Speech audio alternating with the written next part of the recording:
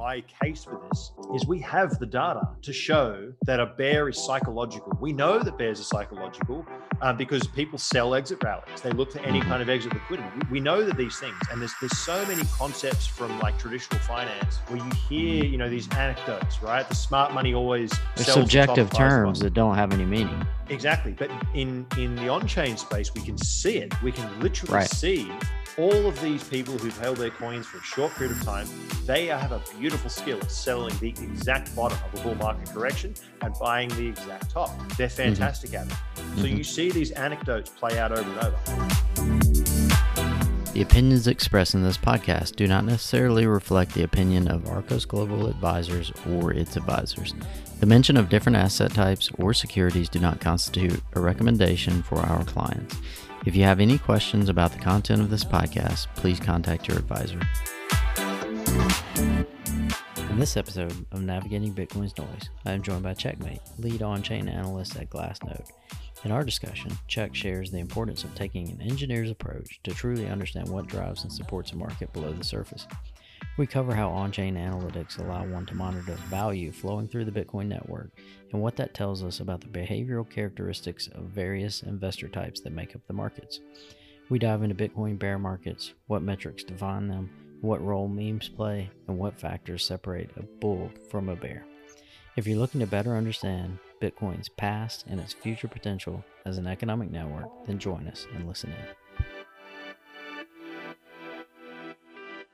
All right, everybody, thanks for joining today. I have on with me Checkmate, who is the lead on-chain analyst at Glassnode. Check, thanks for joining, and why don't you tell us a little bit about your background and kind of how you got into on-chain analytics and what's important to you? No, it's been a process. So I used to be a civil engineer, designing tunnels and mines and pretty much anything underground, earthquakes. I bought the exact top in 2018. So that was my kind of entry point. And that was the first asset I ever bought, and kind of rode the thing all the way down, lost 90% multiple times. And it wasn't until, back end of 2018 that I started to find on-chain analytics. And it kind of mapped onto, a big part of my job as an engineer was taking big data and visualizing complex problems. And then the next layer of that is explaining those complex problems to the layman, right? Stakeholders don't need to know about all the detailed engineering inputs. They just need to understand why their building's not going to fall over. Exactly. So it was very much about distilling information. So yeah, I was kind of there when on-chain really started to get some early traction back in the Dave Puel and the Willy Woo days of 2018. And, started playing around with the Coin Metrics free data around that time, 2019, 2020, and started to find people had an appetite to learn more, albeit very, very small scale, but started kind of doing the occasional webinar and just teaching folks how to, what is realized price, what is realized cap, why is it useful? And it's kind of evolved from there. And then the opportunity with Glassnode came around 2021. Well, that's a great story. I mean, I think what impresses me the most, and I think it comes from the engineering background, that was something I was going to talk about, kind of just one of the things I wanted to talk about. Your analysis is much more in depth. It takes in a lot of, it feels to me like it takes in a lot of what the market is telling you, not what you want to tell the market. And I think over the last couple of years, as on-chain analytics and analysis has gotten a lot bigger, a lot of the faces and a lot of just the charts and things that you see posted look a little more like, hey, this is the story I want to tell, not like the story that the market's telling. The memeability of it all. Yeah. Yeah.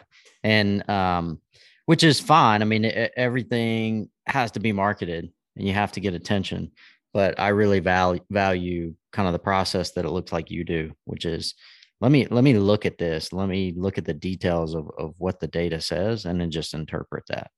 Yeah, it's a bit of an interesting thing. And, I always use the like engineering analogies. A good example is, if you're looking at leverage, the thing you're trying to move is the market size and how much force are you applying to it, which is the leverage. And naturally, when the leverage is large relative to the thing you're moving, you start having momentum. So, and using those things, those terms tend to ground it in some kind of reality. I do, and that's the thing, right? If we looked at technical analysis, I mean, how many technical analysis charts do you scroll by on Twitter every day and you think, you don't look at the lines? I don't know what this is. This guy's rubbish. It's the exact same thing. And on-chain is one of these things where it's very new. A lot of people haven't gone through the process of fully understanding it. And there's also, it's a fair share of valid critiques, right? Yeah. There's a lot of argument over whether it's a short-term versus a long-term.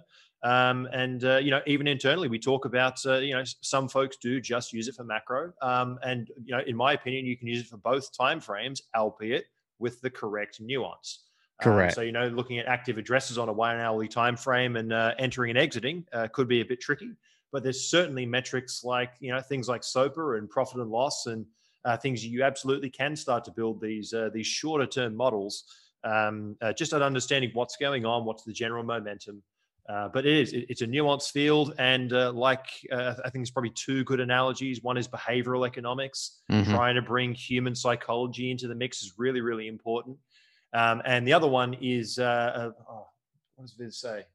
So that's his core point, is it's behavioral economics. And the other one, you can look at it as just standard economics, right? Economists are looking at GDP numbers and CPI. And then what they're doing is they're saying, these are the numbers that we get given, but now let's dissect the nuance of how these are actually constructed, right? So higher level analysts will take, oh, look, this is the CPI print. That means that, inflation is this. They definitionally say this is what's supposed to happen when that number prints. Correct. Whereas a detailed analyst will go, actually, if we unpick that and we look at, let's remove all the seasonality adjustments and remove this and that. The good analysts, of which you have to think to understand what they're saying, they're not as meme worthy, but their analysis is more detailed, and they will actually unpick the numbers and fully understand how they came to it. So, there's edge on both sides of these things, and you can take it to be as nuanced or as memeable as you want.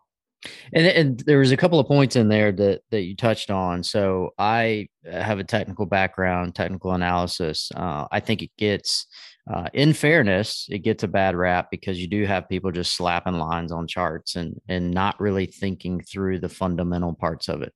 Where are the algorithms sitting? Where are the trade? What support and resistance are the traders looking at? Because then that feeds into psychologically what's going to happen when those points are met or when those points are breached.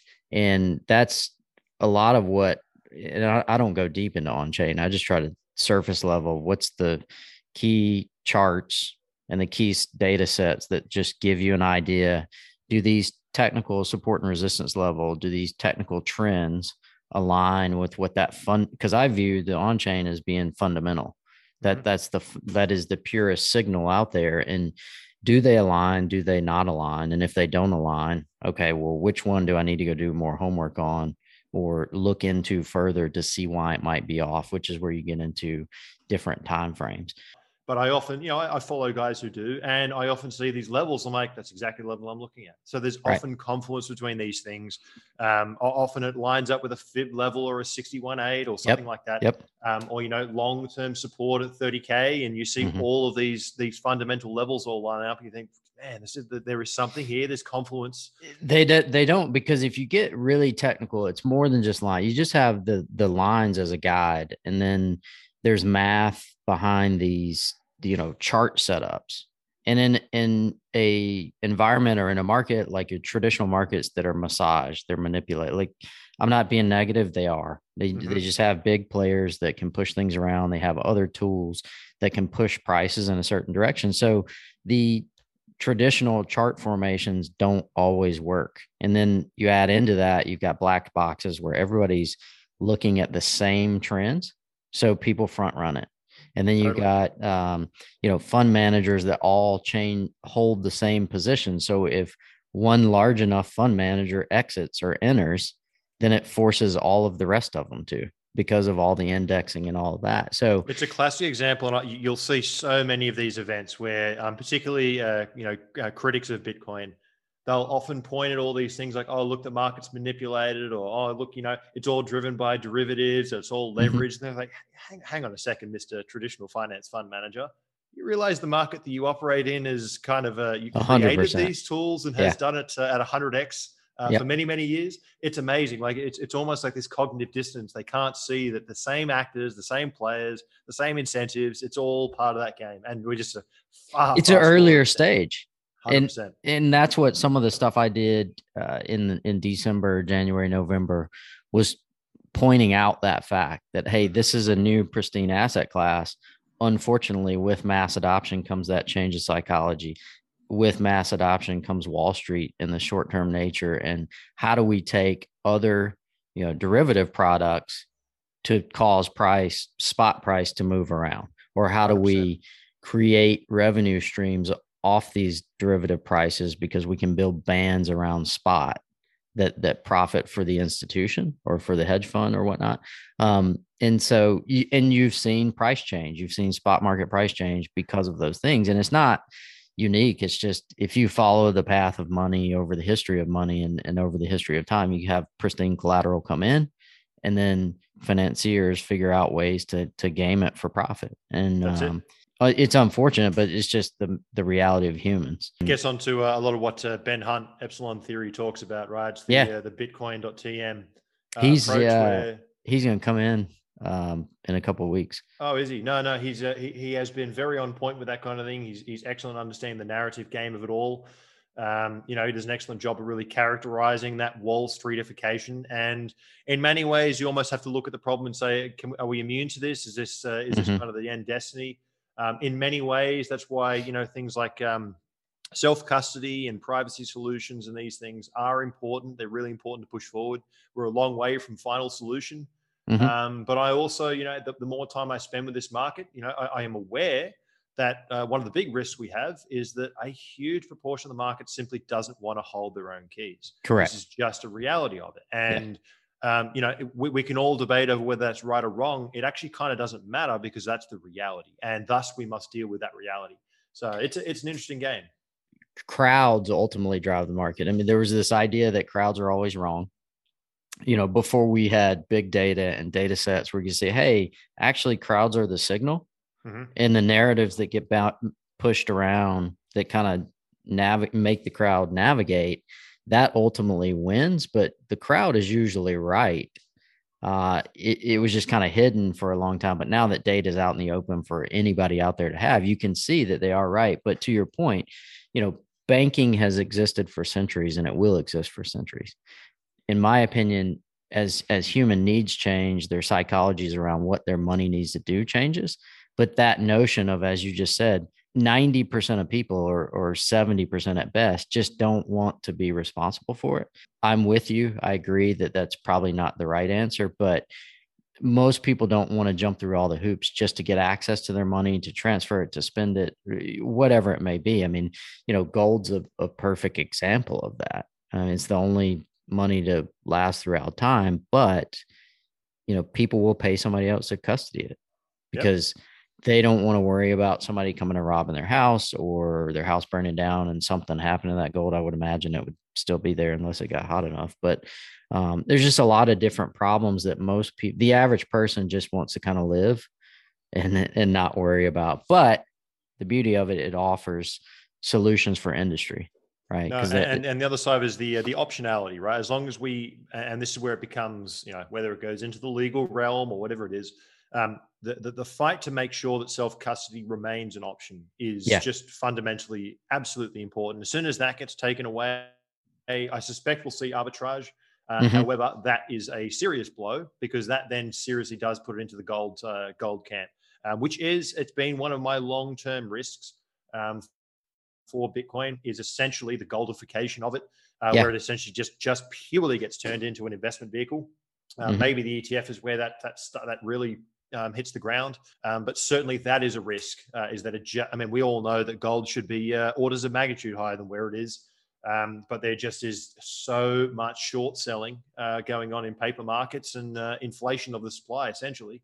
That essentially it's been a completely neutered asset, and that is a genuine, serious risk for Bitcoin, probably one of the biggest ones. But again, and we saw that I think, and that was kind of one of the things I wanted to get your opinion on as someone that's deep into on chain and seeing the data and seeing the flows. Last year there was a lot of this risk-free rate, 45%. And if you've been in any market, yes, that stuff exists.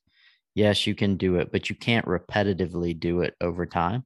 And really all that is an indicator of mass amount of leverage. That's the signal, in my opinion, that like, hey, things are out of whack.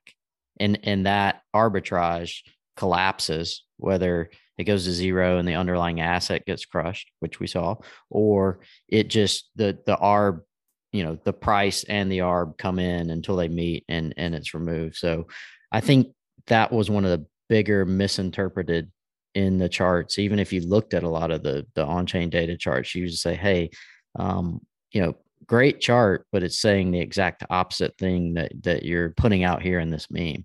What's your thought on just kind of that period in Bitcoin and other digital assets? No, absolutely. And this is one of those things where the beauty of hindsight. So I've had a lot of time spent really analyzing what happened. So we're kind of talking about that January through to April period, 2021. Yeah. And, when we look at it, the number of what I would call bearish divergences is just absolutely astounding. So January, and you could argue February was the peak. Yes. In terms of the fundamental momentum of the market. And when we look at everything from, active addresses, transaction counts, transaction volume, basically people using the network, so the on-chain activity, all of those started to make a significant, so price was kind of curling over and making highs, whereas all of those metrics were trending the other direction. So there's your bearish momentum. You can also see this in things like momentum oscillators. You can see this in coin day destruction, like all of the lifespan metrics. You saw an enormous influx of coin that actually happened during that initial rally. And simultaneously, you've got things, as you mentioned, you had the GBTC arbitrage, which dried up pretty much at the exact top, transitioned from that to net, buy side being sent into GBC to arb that down. We also saw things like our futures markets were trading at just insane premiums, whether it's in funding rates or in cash and carry trades. So all of those just created a natural bid to arbitrage down in an era of zero yields. And in support of all of that, we genuinely did see an institutional adoption. To this day, we still see that $1 million+ transactions remain the dominant flow of funds through the network. So we have seen this institutional entry into the system. And we also saw the currency debasement of 2020s. And this is where I think a lot of the narrative has actually been misguided over the last, let's call it year. People call Bitcoin an inflation hedge. And I personally, I don't agree with it. I don't think it is an inflation hedge. I think it's a debasement hedge. Mm-hmm. So when we saw the initial impulse of debasement, Bitcoin did exactly what it needed to do. It ran hardest, fastest, and first. And what we then saw is, I can't remember who the economist was that described it this way, but all the money that the government printed is the sheep, and then you've got a python that comes and eats the sheep. Now that sheep doesn't just disappear and get consumed. It's going to take 2 months. Racing going to sit in the stomach and just slowly dissolve away. That's essentially what we're going through at the moment. So the inflation is the impact, what happened as a result of that initial ingestion of money. And during that time, as we've seen, risk assets take, and not even risk assets, gold's down, bonds are down, everything's down. That's the interesting thing. If you look over the last 7 or 8 months, and I look at it on stockcharts.com, they have a relative rotation graph, and I've posted sometimes, there is no asset. I mean, gold is relatively flat. The dollar's up 8%. There's one other, just commodities. Commodities are up 30%. And specifically energy. And a lot of that is just genuine supply squeeze. And some of it's monetary, but a lot of it is just simply we don't have enough of it. So, when you can combine all these things, I always disagree with the inflation hedge. The debasement hedge makes perfect sense. And it did exactly what it needed to do. And if we then look at, I look at things like, I think the confusion there though, is that debasement does cause that inflation. So there's, and Peter, one after the other. Yeah. Peter Thiel at Bitcoin 2022, we caught up and had some good talks. That's where I learned about your engineering background. I was like, okay, that makes sense now, because you've got to look at your inputs to figure out your output. You can't look at your output to figure out your inputs. I mean, you could, but it's just harder. His chart, where he showed that, I think it was 2020, the ramp, that was the indication that inflation is coming. Correct. And then it took another 2 years for inflation to feed through. So it's the last remaining working fire alarm, right? So that is Bitcoin's role. Gold clearly didn't perform the same way. Bitcoin really did respond to that impact. And again, if we look at Bitcoin compared to, look at most tech stocks. I mean, most tech stocks have given back 100% of their 2021 growth, 2020 to 2021. They're basically back at pandemic or pre-pandemic levels. Bitcoin continues to trade at a 50% premium to where it was. I mean, even more so. It was at 10,000. We're about 29 now, right? So 230%, 290. So we're sitting significantly higher than when that initial impulse happened. So, and again, I also, there's an issue where people are just like, oh, look, zoom out of the last 10-year performance. Like, okay, but that's not relevant for anyone. Right. However, we are in a regime where we saw monetary debasement. Now we're dealing with the knock-on effects of that. That's one cycle. That's one process of a changed environment. And Bitcoin continues to, in that context, outperform. And I do believe that remains a fair comparison to tech stocks and the like. So it's interesting, but it's a narrative switch. Yes, it's a narrative switch. And one question on that in just a second, but a very important point that you just made. People say zoom out, look at 10 years, and that's the key to money. Is money doesn't have the value. It's the things around it, where you put the money, that either create or destroy value. So as an investor, you have to say, what is my realistic time frame for this money? And which one of these options, there's only 5 or 6 things you can do with it. Which one of these options am I going to need in the short term, the intermediate term, and the long term? So where can I allocate this capital that aligns with that in percentage terms? And then the institutional investor, they do kind of have an unlimited time frame, depending on who they are, what they're. Hedge funds don't, right? It's just flip, generate return. But your institutional, like a pension fund or something like that, they're just matching expected outflows with inflows, and that time stretches out. So you can't really use that as an individual gauge, because yours and mine, if I've got a family, you're getting to travel around the world, your expenses are going to look different, which causes you to pick. Yeah. And so this idea that's the only problem that I have with the number go up. Well, gravity takes hold of everything at some point. And even so, when you actually look at the, within short of those repricing, I call them repricing moments, with Bitcoin tends to go on like a vertical move, and then we consolidate for an extended period of time. Yeah, it's generally 2 years. So you have a 3-4 month period of immense bullish power, and then it's a year and a bit of sideways, and most of that's down. So, most of the time Bitcoin's trending lower, but over the macro time frame, and this is the thing, if you miss that 3 to 4 month period, and people do studies say it's 20 days of the year, whatever it is, but it doesn't really matter.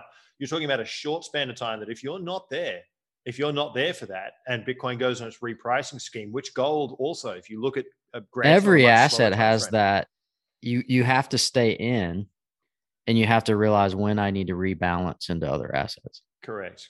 And that was a lesson that I took from my early market years, which, you don't realize when you enter the space. You come in, it's like, all right, I've got 10 grand, let's go. Yeah. And you end up rolling it all into the same concept. But what you actually need to do is split and go, well, how much am I actually saving, investing, putting away? Exactly. You can have, this is my 10-year bag, this is my forever bag, this is my trading stack of 5%, 10%. Working out how you do that as an individual is just so important. Because until you learn and you understand how you allocate, it's essential.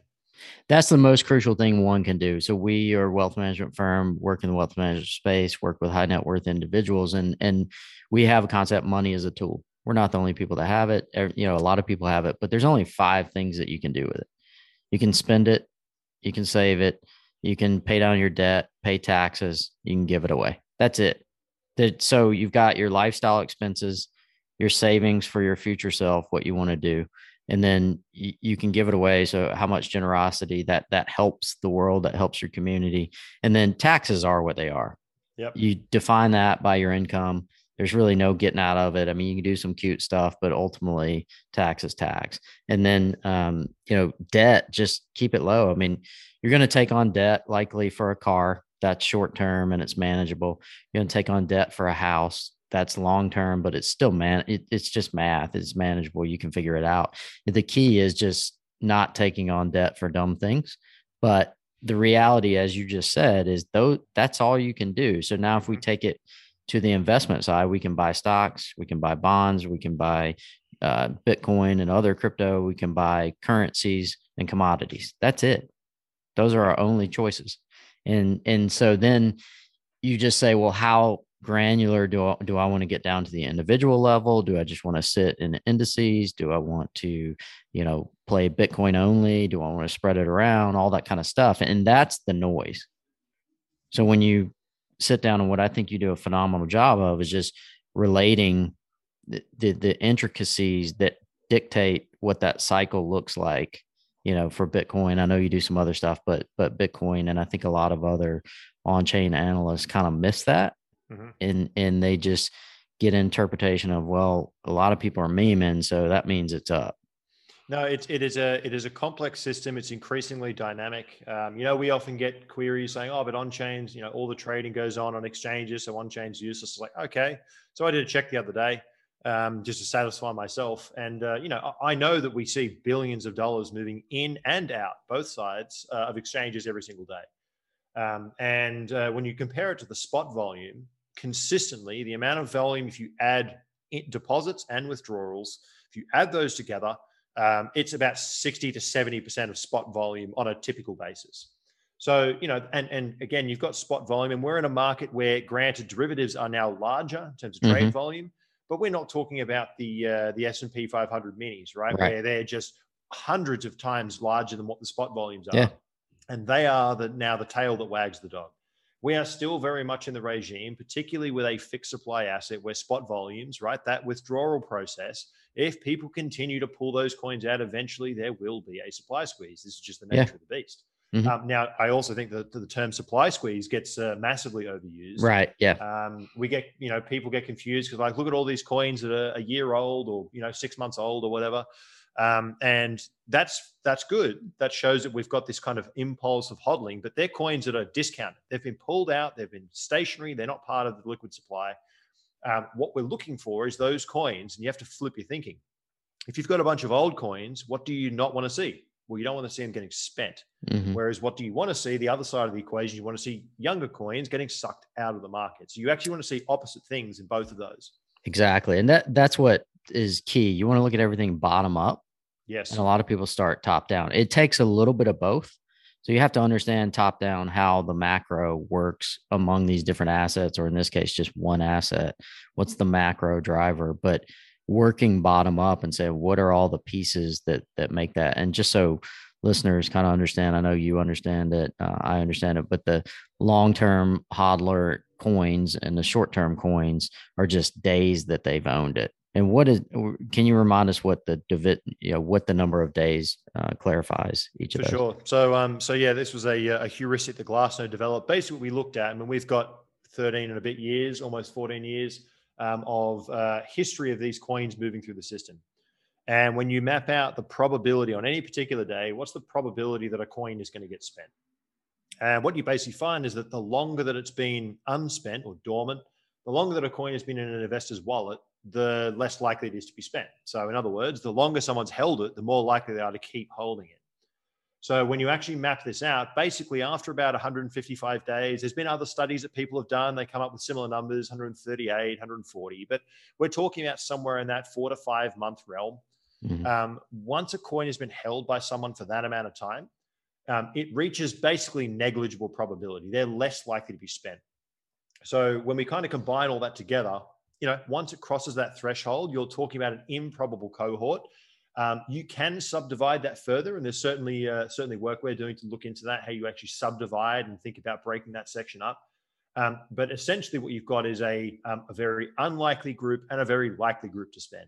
In fact, if you look at the spending behavior, most coins, I think it's something like 50 or 60% of all on-chain volume are actually coins that were spent within the last 24 hours. So most of it is just continuously cycling just the around. flipping, the guys that are just attention span, can't figure out, exactly. Bought it 1 minute and traders, 30 minutes later, they're tired of it. There's traders, there's wallet management, there's exchange hot wallets. There's all sorts of stuff that results in this on-chain volume, which is, again, what we do at Glassnode is we filter out those things. So when we're looking at long and short-term holder coins, What we will also do is separate exchanges. So we actually remove that supply. So when we're looking at this long and short-term cohorts, they are in fact the coins that are outside of those institutions. Mm-hmm. Are these ones that we're tracking at the moment.